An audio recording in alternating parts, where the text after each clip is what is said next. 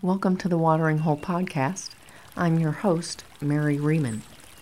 The Watering Hole is a place to come and quench your thirst for meaning, nourish your hunger for inspiration, and feed your need for connection.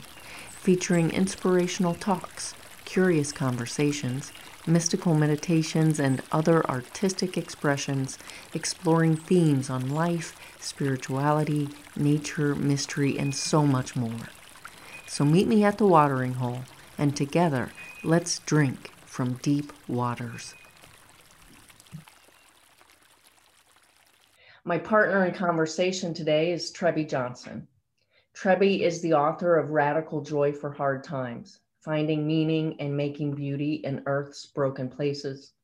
The World is a Waiting Lover, Desire and the Quest for the Beloved, and 101 Ways to Make Guerrilla Beauty, as well as many articles and essays that explore the human bond with nature. She is also the founder and director of the global community, Radical Joy for Hard Times, devoted to finding and making beauty in wounded places. Trebby speaks 4 languages, has camped alone in the Arctic wilderness, studied classical Indian dance, and worked as an artist model, a street sweeper in an English village, and is an award-winning multimedia producer. She lives in rural northeastern Pennsylvania.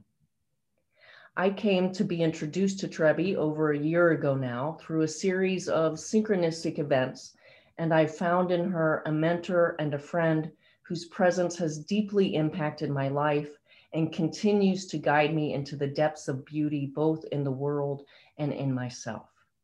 Trebby, it is a joy and honor to have you as my guest for this first podcast at the Watering Hole. Welcome to the conversation. Thank you, Mary. All of our conversations are deep journeys into the unknown. So I wonder what this one will be like. I do too. It's part of the great mystery, and I just love it. And I love that we're willing, both of us, to dive in. Me too. So at your suggestion, I watched the documentary on YouTube called Living in the Time of Dying. It's a film that states clearly that climate change and catastrophe isn't something in the far off future, that it's something that's happening now. And it's something that we must face and feel and help each other through. One of the things it touches on is this idea that the stories we live by impact the way we live. And in a world so deeply entrenched in the Judeo-Christian story, which suggests that we were kicked out of the garden because of our sinful nature and relegated to this second-rate reality called Earth, we've treated it as such, as something to be dominated, plundered, polluted, because after all, heaven awaits us somewhere else. To me, this points out in such a poignant way how and why so many of us live divided lives. We humans barely see ourselves as nature. Mm-hmm. But you live a different story. One of the things that strikes me about your work, and it's evident in both The World is a Waiting Lover and Radical Joy for Hard Times, is that your relationship with Earth is quite different. Your work reveals that you have a very intimate and even sensual relationship with Earth. Describe how you awaken to that sense of connection and how it informs your understanding and experience of life.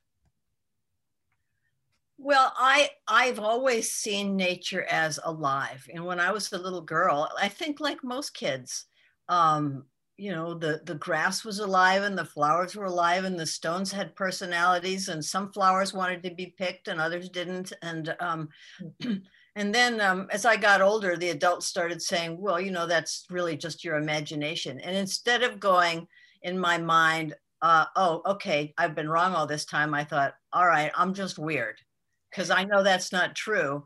And, but therefore I won't tell anybody. So that's how I lived for like 20, maybe 25 years, just keeping it a secret and thinking I'm weird. And then I discovered ways to to introduce this way of being in the natural world with other people. And what I believe is that it's inherent in all of us. So every time I do a program, and this has been my practice for 30 years almost. Every time I do any sort of program, whether it's an afternoon program or a 2-week program, part of the component is always to invite people to go into nature, and it could be a park, it could be your own backyard, it could be great immense wilderness, and pay attention to some sort of nature being that's calling you. And it could be a mountain, it could be a little pile of coyote poop, right? It could be anything. And sit there and spend time with it and describe it out loud and say what your reactions are to being with it. And a relationship develops. And so what would happen? I'd see people trudge off to do this little exercise going like, that's not going to work for me. That's only some people can do this. And then they come back and I say, who has a story they'd like to share? And some people would say, nothing happened. And I always say, something always happens when you go into nature, because you're bringing you and nature's bringing it, and you're both in constant flux. And then the stories would emerge. Everyone knows how to do this. And the more we practice, the more alive and intimate and informative and fun and funny and humorous and adventurous it becomes. So it's just been part of my life forever.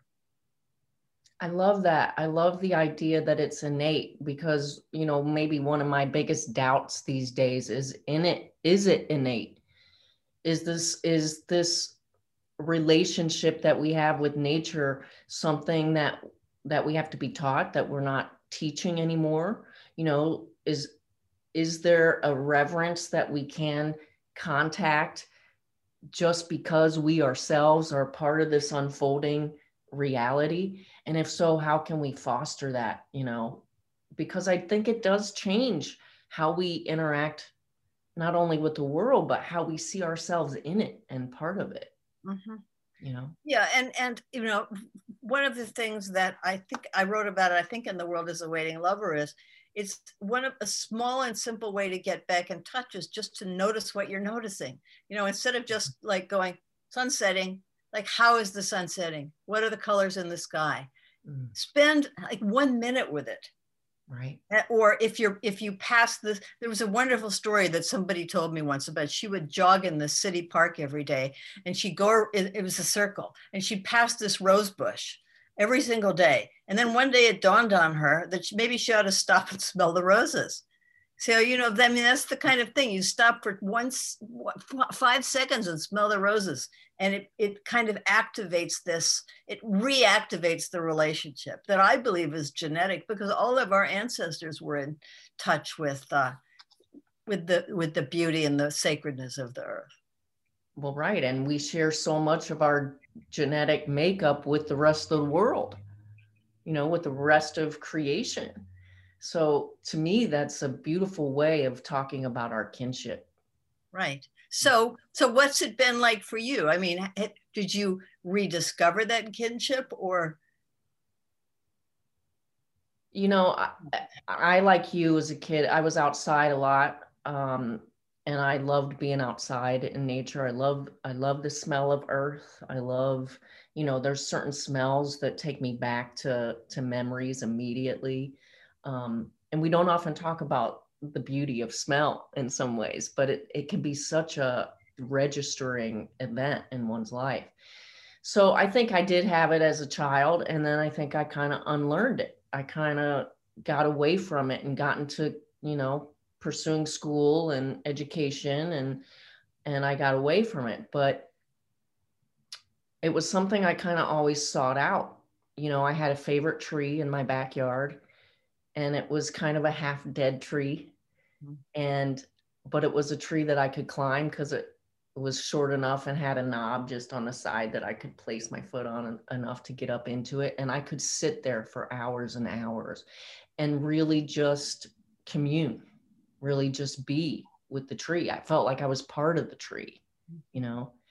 But I think I did get away from it, and then I came back to it. I in my undergrad years, I worked out in Rocky Mountain, and there's something about changing venues, you know, that sort of awakens you or enlivens you again. You start to see again in the way that you're talking about. You start to look again for beauty in ways that you don't when you become familiar with a place, I think.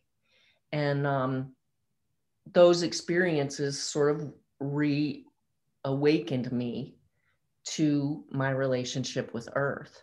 But I think it's something that I kind of come in and out of like a dream, you know, and that's why I really treasure my relationship with you, because it's, since we've been talking, it's much more consistent. It's something that I really do practice. It's something that I wake up to every day now and see it, you know, and sort of soak it in. Yeah. And the beauty of the natural world is always with us. So I recently was rereading a story in the book by Viktor Frankl, who was a doctor who was in Auschwitz. He was a prisoner in Auschwitz. And he told the story of how one of the prisoners came dashing into their barracks one day, telling everybody they need to come outside and look at the beautiful sunset.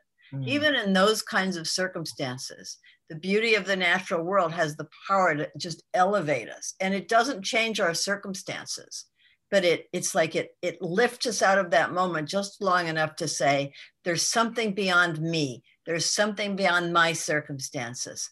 It's beautiful and it's vast, and it doesn't need me to keep going. And thank goodness for that. Yes, thank goodness for that. That's such a great story, right? Because that does tell us that beauty can infiltrate any circumstance. I mean, any circumstance. And I mean, I do know that in my life. I've experienced that in my life, where I've been in the pits of despair, and yet I've experienced beauty even there, you know, not separate from it, but in the midst of it. Yeah, and I'll tell you a story about that. So, which is a very personal story. So my husband died in August. It was quite sudden. We knew he had cancer, but we had no idea it was that bad. He died in a really lovely little hospice facility. And like 45 minutes after he died, after I called his kids and a couple of my friends, packed up our stuff, I went outside to get in the car and go home. And it was about midnight, and it was summer. And outside in the woods, it's like the entire air, all the trees were winged and ringed with the sound of katydids. It was just amazing. It was like, it was on a road. It wasn't even really in the country. And I just put my bags down and stood there for a minute and listened. Wow. Because it was like what I was saying a minute ago, is that sense that nature is alive and it persists, and it has nothing to do with me. And in this moment, it has everything to do with me, because it's like a promise that I can get through this. And no matter what's going on in my life, I can always realize the experience of beauty. Wow. Absolutely. So before I picked up my bags again, I just put my hands together and I bowed to the katydids and thanked them. And then I went and got in my car. That's so beautiful. I find myself bowing all the time to nature now.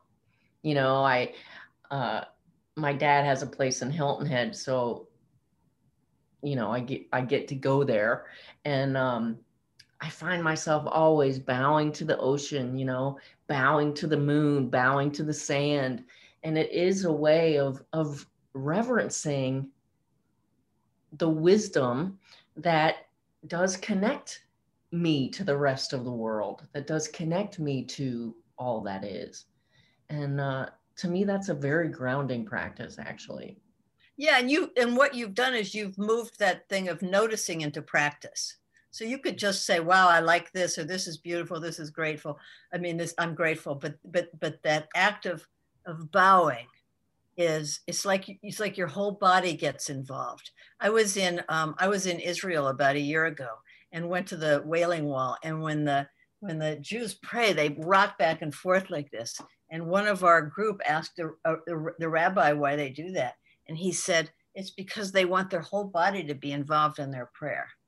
So they go back and forth like that as they say their prayer. And bowing is kind of a version of that. It's like saying, this is beyond just thinking or even believing with my heart. It's putting my whole body into it. Absolutely. One of the back in the day when I was studying world religions, of course, I was looking into Islam, and I fell in love with the Sufi tradition. And one of the things I love about it is salat, you know, placing the third eye on the ground. And to me, it is like meeting nature soul to soul, right? Like my third eye is on the ground, and it's almost like my third eye meeting the earth's third eye, Oh, that's beautiful. you know? And I love that practice. I mean, you know, when I go on retreats by myself, I am practicing salat in my way, you know. That's beautiful. What's it, Salat? S-A-L-A-T? Is that how to spell it? Yeah. Yeah. So, you know, the practice of bowing and thanking Allah for all that is. Nice. Beautiful. You know, you talk about that in a way in Radical Joy when you talk about the gaze. Yeah. Befriending the gaze. And I think that that's something that maybe we do have to teach. You know, Yeah, maybe we do. we I think it's especially true, I think, of Americans. You know, we tend to rush into a situation that's not quite the way we want it to, and immediately we want to know what's, you know, what can be done here, how can I fix this, how can people be mobilized to fix this. And so what we do with Radical Joy for Hard Times is we say, go to a wounded place, and part of the practice is you just sit and you look and you see what's there. You don't, you're not judging, you're just letting it in. And maybe you have experiences of anger and grief and frustration and impatience and all of those things, but you're not like running in and trying to fix it and tidy it up or anything like that. You're simply letting it in and absorbing, and which is what little children do so well. You know, they just unabashedly look at something and they absorb it because it's fascinating. Right.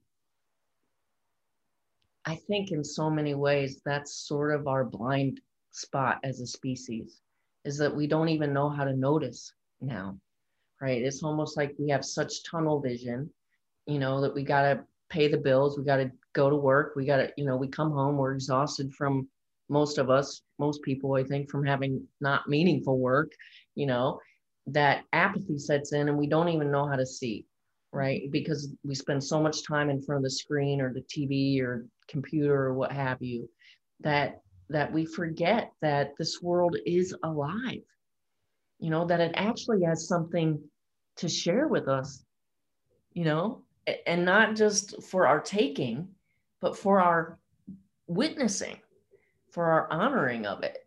Yeah. Because it is us. Yeah. You know? Us. Yeah, I was reading recently that there's a book, the Junior Oxford Dictionary, no, what is it called? The Junior something Dictionary. And it's a book that's put out to help kids get the vocabulary they need. And recent editions have excluded words like acorn, badger, dandelion, you know, marsh, and it's included things like blog, MP3 player, you know, internet. So it's, the kids are being told nature isn't important. These are the words you really need to know. Not even putting them side by side with acorn and marsh, but eliminating acorn and marsh as if they don't exist. I mean, that's tragic to me. Like, that's heartbreaking, right? Because that's part of what sparks our curiosity, is learning about things. If you don't even have the opportunity to learn about an acorn, which frankly is like encapsulates the whole of life, right? Like, it's the whole of life is in that acorn, right? It dies in the ground to bring forth another tree that drops thousands of acorns that seeds the earth, you know, with thousands more trees. Mm-hmm. And we're not even allowing questions or curiosity to engage a child to know that this thing, this acorn, is first of all living, and secondly, it's something that we depend on, and then thirdly, it encapsulates the whole story of life, of living and dying and rebirth. which is so essential to awakening to this living world. It contains the future of a tree, you know? This Yeah. little thing this big, it contains a tree. There's a tree in there and it's huge. There's more than one tree in there, Yeah. you know? I think that's one of my favorite quotes out of Rad Joy.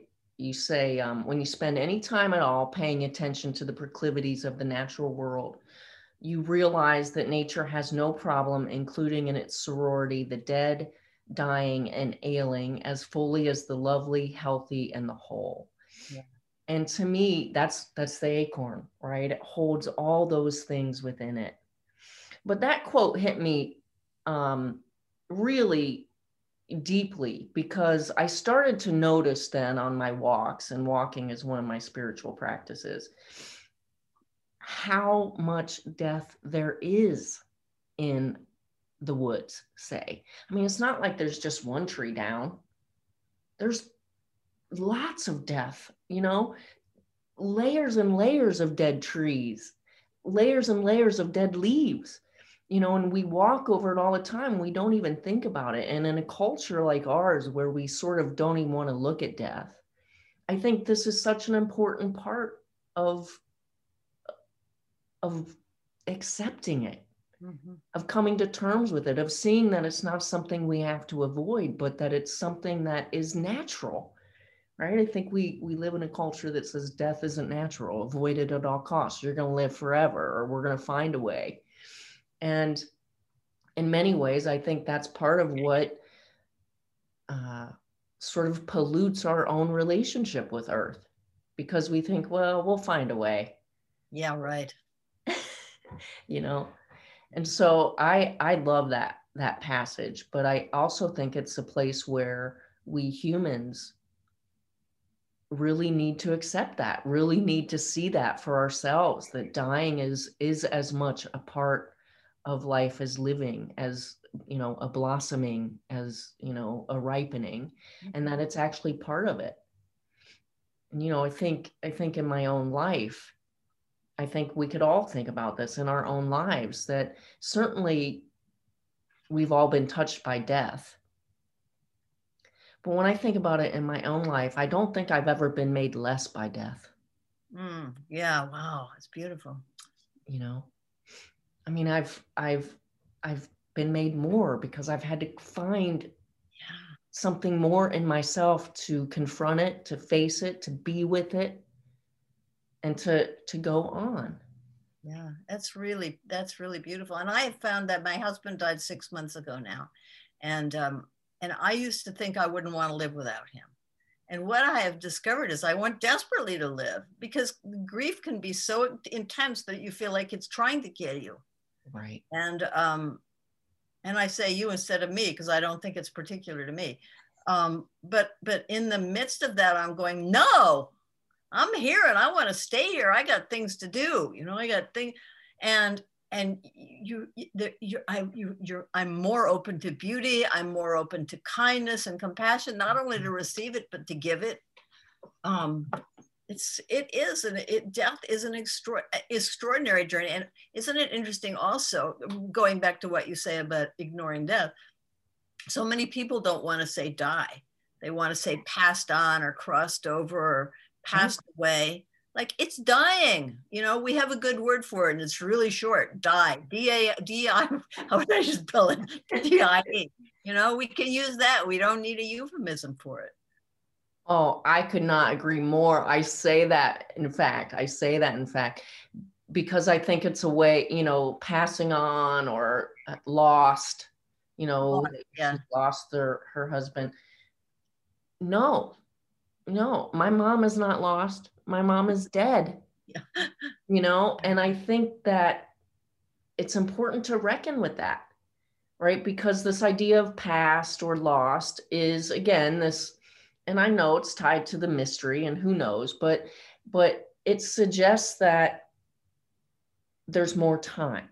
It suggests that you will see them again. And I don't know, maybe we will, maybe we won't, but none of us know. None of us have gone and come back and said, yes, it's a definite firm thing. Right. And one of the things I think that's so important about saying death and dead and dying is that it doesn't allow us to sidestep the finality of it. And when my mom died, it was the finality of it that I grappled with, you know, the most. So, you know, that this is it. I'm never going to see her again. I'm never going to hear her voice again, you know? And yet it was that same grappling that made me wake up with such intensity day after day post her death, because I was like, oh, I'm, you know, first of all, I don't know when it's my time, and everything dies. So I want to see it and savor it and taste it and experience it now, you know? Yeah. And it can be such an awakening event. Yes. Yes, it can. You know, it's hard, it's difficult, but it's, if we're present for it, it can be such a teacher. And it absolutely. takes guts to be present with it. It does. It does. You know, I'll share this story. When my mom died from esophageal cancer, and when she was diagnosed, I said to, you know, my girl Amanda, I'm gonna tie one on. I'm just gonna tie one on. I'm just gonna drink. I'm gonna drink it away. And I tried that. No good. Don't recommend it. And, you know, the next day, probably not the next day, but the day after that, I was sitting with Amanda and we were talking, and I said, you know what? I really want to be awake through this. I really want to be awake, and I want to be present with my mom, you know, and drinking's not going to do it. And I was awake. I was really awake, and I was very much with my mom. I took time off of work, and I spent as much time with her as she would allow me, you know, to be with her. One of the things she would say is, I don't want you all coming home and just staring at me, you know, and it was beautiful. I mean, it was hard, and there was anguish and sadness, but there was also healing and connection and profound love shared in that time. Yeah. And I'm so grateful for it. Yeah, me too. You know? Me too. Yeah. So let's talk a little bit about the wounded place. You know, I know that Radical Joy, the community, just had an event in January to honor those who had died from coronavirus. And you've said in our conversations, you know, everywhere's a wounded place now. And I think that's also very true. I mean, everywhere is a wounded place, not just because of coronavirus, but because of what we've done to the planet. And I wonder how you, or would you be willing to share a story of how you yourself came to that realization and practice, and why even you felt a need that Radical Joy community needed to have this day of global mourning? Well, the question is why we came to the Global Day of Mourning, not how we came to Rad Joy. Oh, I kind of want to know about both. Well, I'll briefly answer the Rad Joy part, because I'd rather answer the other one right now. Great. The first part about Radical Joy for Hard Times came when I did a video more than 30 years ago about an Oneida man named David Powless. And he had received a National Science Foundation to recycle steel waste, a grant. And when I went to interview him, he talked about how he had a realization that the waste was not an enemy to be conquered, it was an orphan that had gotten separated from the circle of life. And his job was to bring it back into the circle of life. And I was really, really touched by that. And it just, like that acorn, it just took root in me.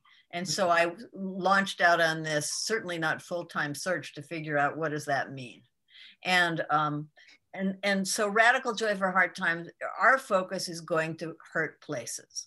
The kinds of places that when something happens to them, we tend to think that they have abandoned us. And so in response, we abandon them. And it could be, you know, it could be a clear-cut forest. It could be a mountain whose top has been shorn off for coal mining. It could be a gas fracking land where there used to be a farm. You know, it could be all kinds of things. It could be the bushes in your own backyard that the honeybees don't come to anymore. Mm. So what do we do with these things? We might get mad, we might feel sad, but then we start like them, like they don't exist anymore. And so because I had this sense that everything is alive, I wanted to bring attention and beauty to that and reconnect people with the broken places. And as we were just talking about, with the idea that everything passes and that it still has meaning for us, even though it's not there in its present form. So that's what we do.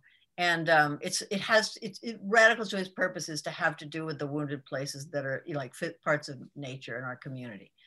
But since the world is so hurting because of COVID, we decided to have this global day of mourning. And it's kind of like the first step of Radical Joy for Hard Times. The first step for the practice is go to a wounded place and just go there.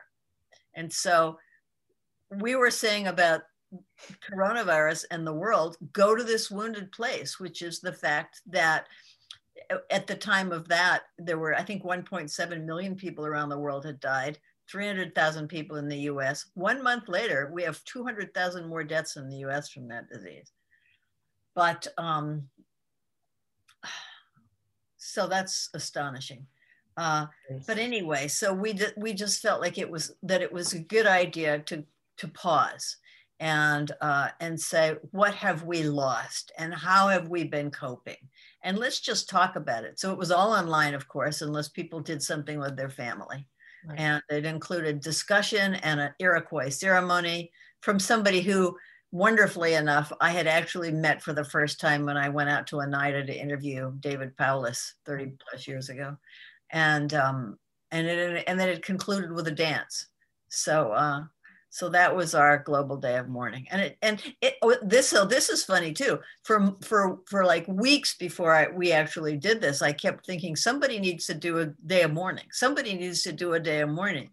And then like 2 or 3 months after Andy, my husband, died, I just went, well, why don't Radical Joy for Hard Times do it?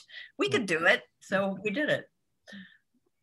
Yeah, it's beautiful. I actually participated in parts of it as I was able.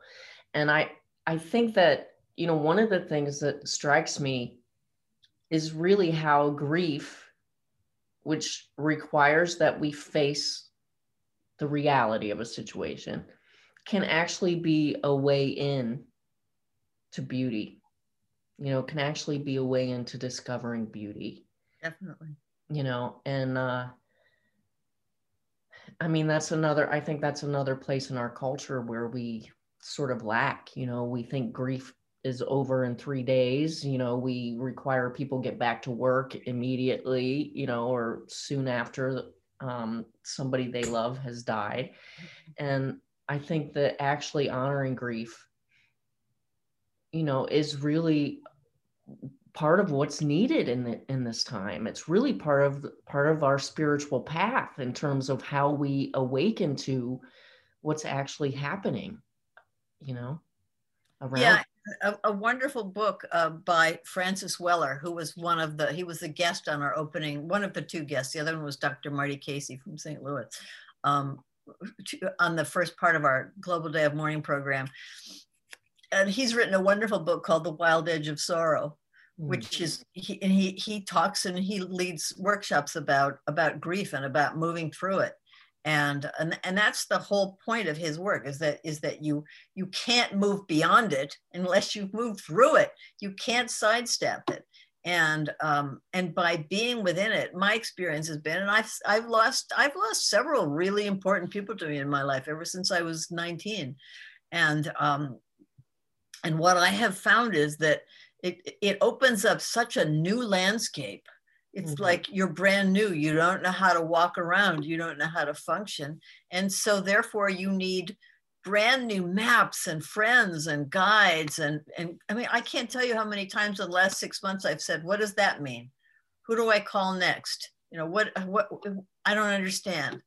Like you're just a baby. Wow.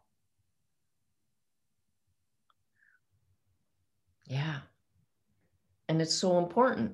I mean, it's such an because you also now are being remade, right? And unless we allow ourselves to be made new, to be baby, right? Again, and admit it, right? Admit, I don't know how to do this. I don't know how to move through this, or I need help in XYZ places. Then we actually miss our own opportunity to expand amidst it. Yeah, yeah. Like keeping ourselves rigid and staying what we think is safe. Yeah. Yeah. So I want to take just a slight turn. Okay. One of the concepts that you talk about in Radical Joy is lying beauty. Would you describe what that is for me? Yeah. Oh, yes. This was a term I came up with. I first noticed it in a big way. I was part of, writing an article. I was part of a journalist. I was the only journalist as part of a group of African-American ministers who went and did a toxic tour of 4 communities around New Orleans on the Mississippi River. And one of them was this community where African-American people had been given special grants from the government in order to build houses and start a new community on this land. And so they did, and they were excited. And the thing that was so heartbreaking was they had these beautiful names for their streets, like Charity Street and Humanity Street. And, they were beautiful. And then they started moving in, and people started getting sick. And when they would dig to try and plant flowers and trees, they would come up with all sorts of rubbish. Well, it turned out that this place had been used as a landfill for like 40 years. And they had been given it as if it was an opportunity. And so they were fighting like crazy to get recompense for it, which ultimately they did. But they never could get back their health and everything looked, when you drive in, it looked so nice. There was grass and there were pretty red brick buildings, and that's lying beauty. And another example of lying beauty is like in the Pacific Northwest, where they put these scrims of nice tree. They don't put them there; they're still left over there. Tall trees to make you not know that there's clear cut just beyond. So it's beauty that is not. It's a cover up beauty. Yeah. And that's the lying beauty. Yeah. I think we have an epidemic of lying beauty. Say more about that. Well, it's not just kind of out there. It's like, you think about sort of, I guess I would call it fake beauty, right? Like we have, we put so much emphasis on how a person looks, say, for example, and maybe they do plastic surgery or whatever, but inside they're not kind, or not nice. And where real beauty comes, from within. Or we think about, there's truly an epidemic of pornography, global. Scientists have shown that now young men in their 20s are impotent because they're so taken by this lying beauty of pornography that they don't know how to be with a real person. Wow. Right. And it's so sad. It's so sad, and it's perpetuated at anywhere we turn. This idea that beauty is material, that beauty is, money, that beauty is pornography. New car, yeah. White shoes, your 1,000 pair of high heels. Right. Made under what conditions? Yeah. Like made under what conditions, when there's the people making those things are living in atrocious, oppressive conditions often, And so I think that's another place where I think we have to wake up to the reality of it, So let's talk about that. What's real beauty? Let's kind of play with what are characteristics of or qualities of authentic beauty? Wow, that's a great question. I don't know if I've ever thought about that, even though I've thought about line beauty. I think it's maybe something that makes us want to do a double take, maybe. Like you glance and then you have to look back again. Yeah. Or you fall into you fall into a moment of gratitude. Yes. Or you feel like gasping, Yes. And what's beautiful to one person may not be beautiful to another, although certainly things are shared. I mean, one thing that has always kind of touched me is that the United States Highway Department has these scenic overlooks all over the place. Yeah. It's like the United States Highway Department. I mean, come on, it's a government agency. It builds scenic overlooks so that people can go and stop and pull over their car and get out and look at mountains or valleys or seals basking on the beach. That's quite wonderful. Right. There is like the government recognizes that we need beauty. Wow. That is kind of profound, right? So good question. I mean, I'd like you to answer that question. What is authentic beauty?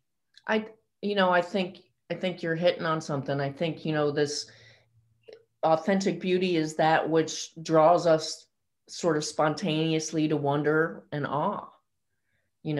I think also probably, my words might not be, right, but it's like connected, right? Like sort of like John Muir said, you can't pick out one thing by itself, or you find it connected to everything else. It's not a beauty that takes place in isolation, right? It's connected to other things that have brought this beauty about, that have made it possible. Yeah. Yeah, which brings me back to that community in New Orleans, is that the people who lived there, they were so happy to welcome these ministers who were from all over the U.S. They were really hoping that this visit was going to help them to present their case in a way that would get more attention, so they could get the people to help. And they created the most beautiful lunch. There was fried chicken and mashed potatoes and biscuits and just this delicious lunch. That was the beauty there. That was the authentic beauty, was that generosity. Yes. That ability to step out of themselves and do this beautiful welcome for these people who were coming to them. Right. So it speaks to the relationship, right? So that's, I guess, what I think maybe authentic beauty is that it's tied to, it's interrelational. It's tied to relationships and connection and, those kind of qualities. Mm-hmm. Yeah.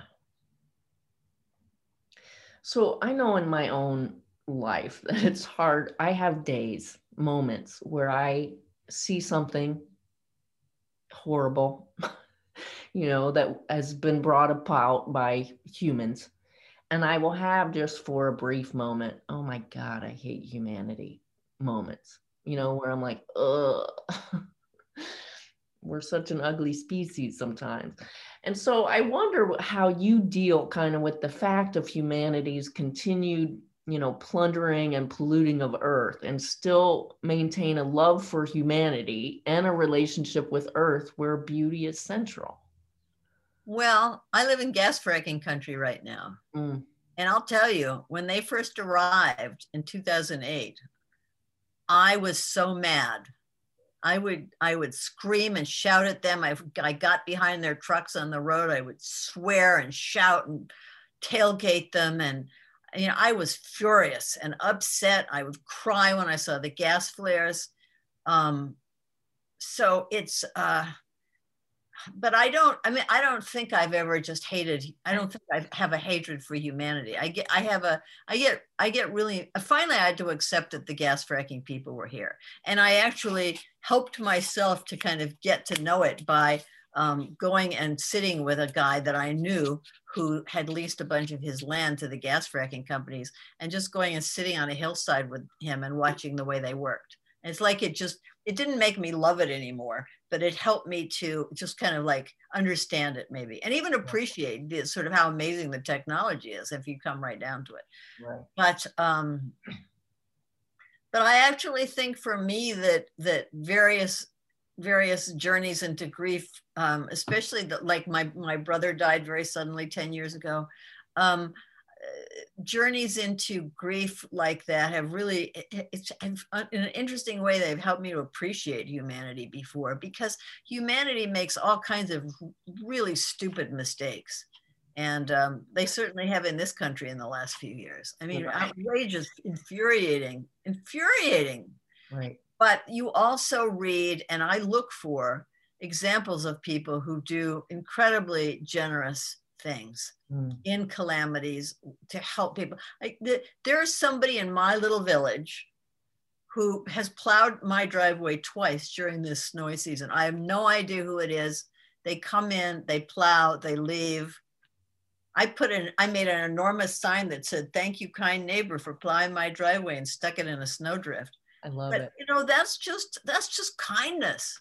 Right. They didn't even say like, "Mr. So-and-so was here with his plow, just wanted you to know." They just did it and left. Right. That overrides a lot of the nasty negative stuff. And, you know, I live in a conservative community. This could have been a person who voted for the candidate that I sure didn't vote for. Right. But they were kind enough to plow my driveway. Right.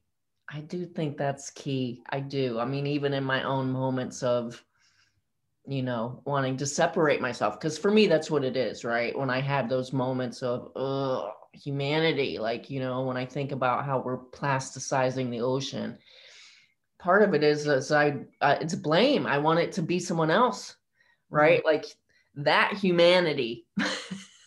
Yeah, them over there. Yeah, them over there. I'm not cool with them. But I do think that that's key, is to being awake and aware to acts of kindness. You know, I remember I was with this one friend one day, and she was complaining, a lot of complaining. And we were driving, making a long drive together, and we stopped at a gas station, and she, you know, she was caught up in it, in the story of it. And I watch her, she walks into the gas station and somebody opens the door for her, and I see her at the checkout and somebody let her go in line in front of them. And, you know, I see these kind of small acts of kindness. She comes back to the car and she starts in right away. And I was like, hold up, just hold up for a minute. You know, did you even see what happened? You know, did you even notice how somebody held the door for you, how somebody let you in line, you know, in front of them? And I do think we have to help each other reframe and really see that kindness is a beauty. And it is a beauty that can be found in all circumstances, I think. Yeah. I mean, I don't know that I've tested that, but, you know. Oh, I think so. I mean, I'll tell you another little story. So my brother died. He drowned in a river in Vermont during a flood. And I had several conversations with this policeman who gave me the news, and who was also in Vermont. And when I went up there to deal with my brother's stuff, there was a crime scene thing over the door because they had wanted to make sure that he hadn't been killed or killed himself. And so I called this policeman from my car and had a conversation with him. And at the end of this conversation, he thanked me for being so helpful and cooperative at such a hard time. And I thanked him for being so understanding and compassionate at such a. So here's this guy who at that moment gave me the worst news I'd ever had in my entire life. I've never even met him. And we're having this moment of like mutual respect and appreciation for each other. Wow. You just don't ever know. Right.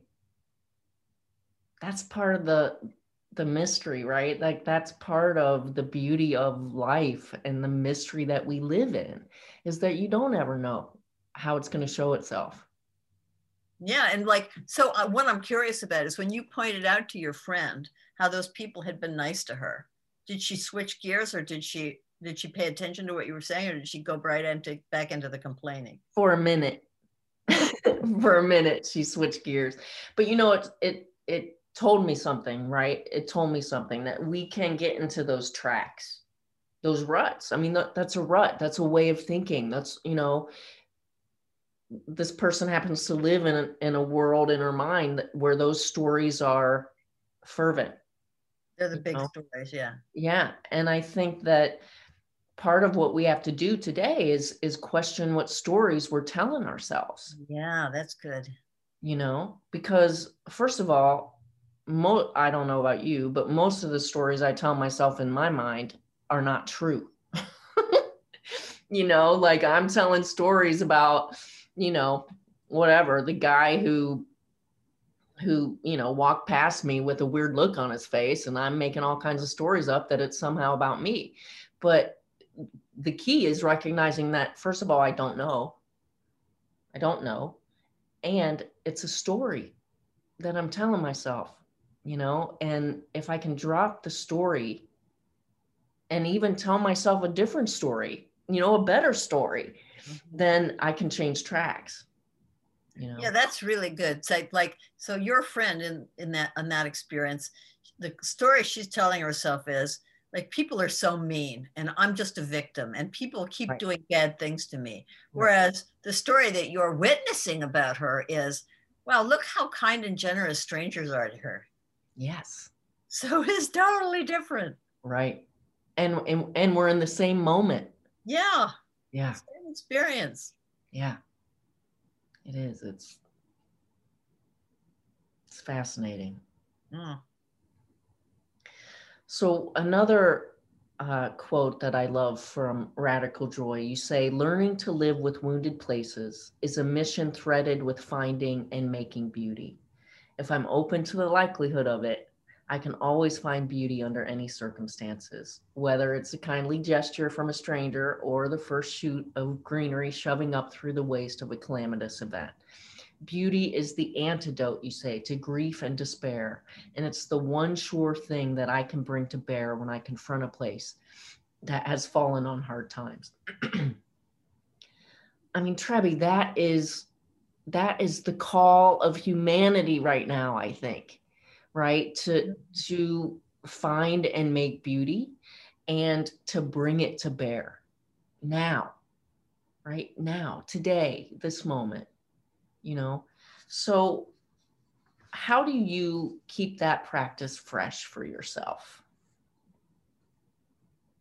It's just ingrained. I mean, I just have to say, it's just ingrained. It's keeping that portal open, you know, Mm,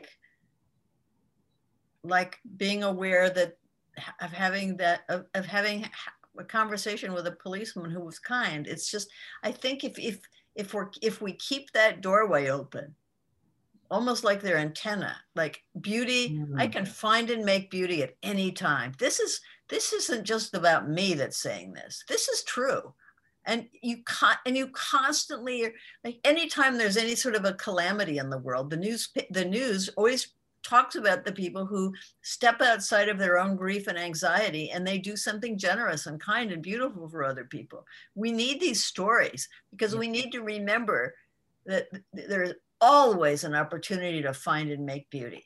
There's always an opportunity, no matter what's going on. You know, you can notice a beautiful sunset when you're in Auschwitz. right. You can there's always opportunities for making beauty. And like any kind of practice, the more this becomes regular, the more it happens, because Right. the doors get wider and wider and wider. Right. I would say that, you know, you said have keep the portal open. You know, in many ways, in my experience of you, it's that portal is the heart, Hmm. right? It's like can we keep our hearts open even amidst tragedy, even amidst trauma, even amidst, you know, ugliness? Can we keep our hearts open? And to me, that's the way that we can experience authentic beauty, right? The relationships that sustain us in those times, Yeah, you know. definitely. Would you say that that practice is the practice of finding and making beauty anywhere, anytime? That is that what you call guerrilla beauty? Well, Gorilla Beauty in my book, and I wrote this little book called 101 Ways to Make Gorilla Beauty. And I have a chapter on it in Radical Joy for Hard Times. It's specifically, it relates to what the kind of beauty that we do with Radical Joy for Hard Times, which is to go to a place and create a gift for this place. And in order to create this gift, we don't need to be an expert. We don't need to haul in a lot of supplies. You don't have to be spiritual. You don't have to mobilize people. You make beauty for the place out of what the place itself already has there. So sticks or stones or mud or rubbish, you make beauty. And the message doing that is that all the beauty that any of us or any place needs in order to be beautiful is inherent. It's right there. It doesn't need outside influence or money or expertise. And that's the guerrilla beauty. So, in when we spoke about guerrilla warfare, especially in Latin America during the 80s, it was groups of small bands that would rush into a place and do something like a quick skirmish, cause some damage and dash out again. They knew the land. They came in and they left. It wasn't a big organized deal. It wasn't official. And it was quick. And so that's what we do. We go in and we make beauty. I love it. And then we leave, and we're only the first artists. This is not about posterity and fame and signing our name and making it last forever, because the wind and the sun and the animals are going to take it away. So that specifically is guerrilla beauty for a place. I love that. One of my acts of guerrilla beauty, if I can share, was, Dayton was hit by several tornadoes, and obviously it took tons of trees down. And one of the trees that was down happens to be or one of the plots of land where the trees were down happens to be near a park that I walk in often. And I would go and visit this one tree that was down. It was still alive, like it still blossomed in the spring. And one of the things I loved about it, which frankly I probably would not have paid attention to except for being prompted by your work, was that I did go and I would just sit with it and kind of just commune with it. And I realized that because the tree was on the ground, I could touch the branches that touched the heavens. And I could touch the roots that bore deep into the earth that I would never be able to do when it was upright. And so I took some of the branches that had broken off and I made a huge peace sign in the arms of two branches that were still connected to it. So it's like there's two branches and then I made this huge peace sign in the middle of it. And I fell in love with that tree. I fell in love with that tree. Yeah. And I just love that it gave me the opportunity to touch the sky. Yeah, to touch the sky and to touch below the earth. Because you don't get to do that. Right. I love that. Yeah. So I know that in June you have Rad Joy has the Global Earth Exchange. Tell us about that. Yeah, this will be our 12th Global Earth Exchange in a row. We started it as a way to launch the organization in 2010. And it just was people loved it so much, we've done it every year. And it's one day in June when people go to a wounded place that they care about, and they do these simple steps. You go there, a lot of people go alone. Some people go with big groups. A lot of people go with small groups. Go to a wounded place. You get to know it as it is now. You share your stories, and then you make a gift of beauty for it. And then there are all kinds of variations of that, of course. It doesn't have to be done in any particular order. The important thing is to go in person and to make the gift. That's what really counts. And so it's been so amazing what's happened, because there have been Global Earth Exchange. And then we put all the pictures and stories. We ask people to tell us a story about what happened and send us a picture. And we put them on the website. And we've had scientists in Antarctica. Wow. Doing something about glaciers, and not like scientists don't do spiritual stuff. They took a picture of this is me in front of my glacier and it's melting. It's retreating like blank number of yards a week. We've had farmers in Bali doing things because the the rains are so bad, it's knocking the blossoms off the clove trees. We've had a group in Johannesburg doing it for the birds, the migrating birds. You know, people go to Superfund sites and old neighborhoods that are being torn down and places where there's been violence. And it's a way of getting to know these places with other people. And, you know, you were talking about falling in love with that tree.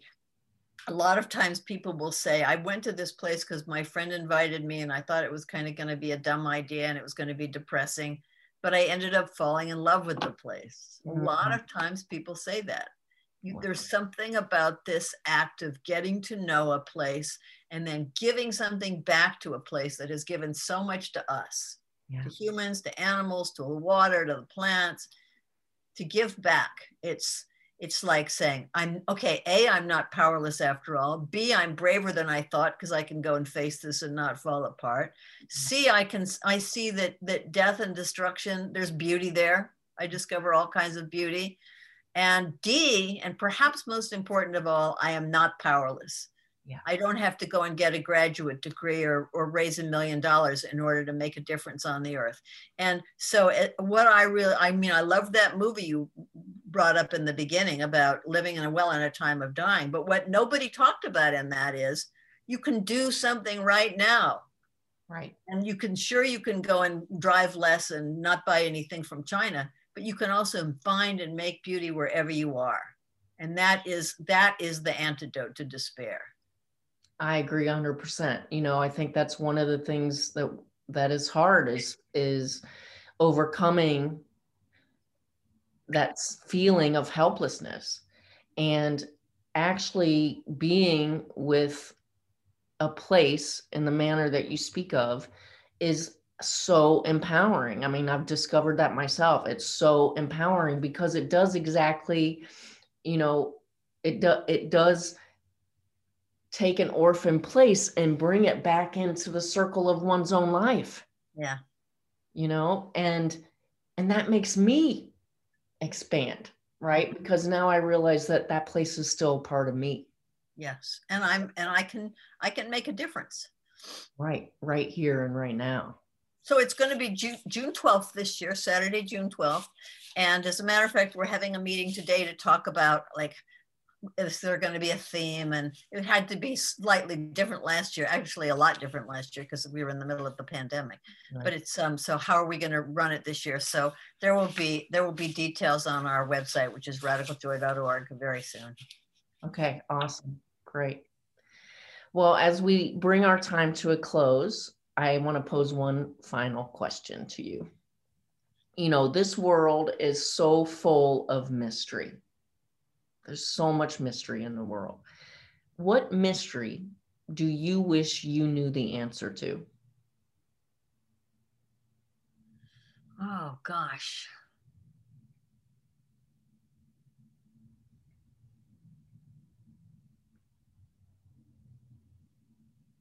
Well, that's interesting. There may be a long pause here. Yeah. I'll tell you, I have called, so I'm going to be perfectly honest here. For many years, I have called myself a mystical atheist because I do not believe in a supreme being, but I do believe in mystery and transcendence and life. But I'll tell you, a lot of times when I can't sleep in the middle of the night, I'm lying there trying to find God. Like, does God exist? Wow. Is there a God? That would be the mystery. I would love to know if there's a God. I love it. Love it. That's great. That's great. Well, this has been an absolute delight and an absolute joy. I can't thank you enough for meeting me here at the Watering Hole. Thank you, Trevi. Thank you, Mary. It was wonderful, wonderful conversation. Indeed. Thanks for listening, everybody. I look forward to meeting you right back here at the Watering Hole. And as Mary Oliver said, go easy, be filled with light, and shine.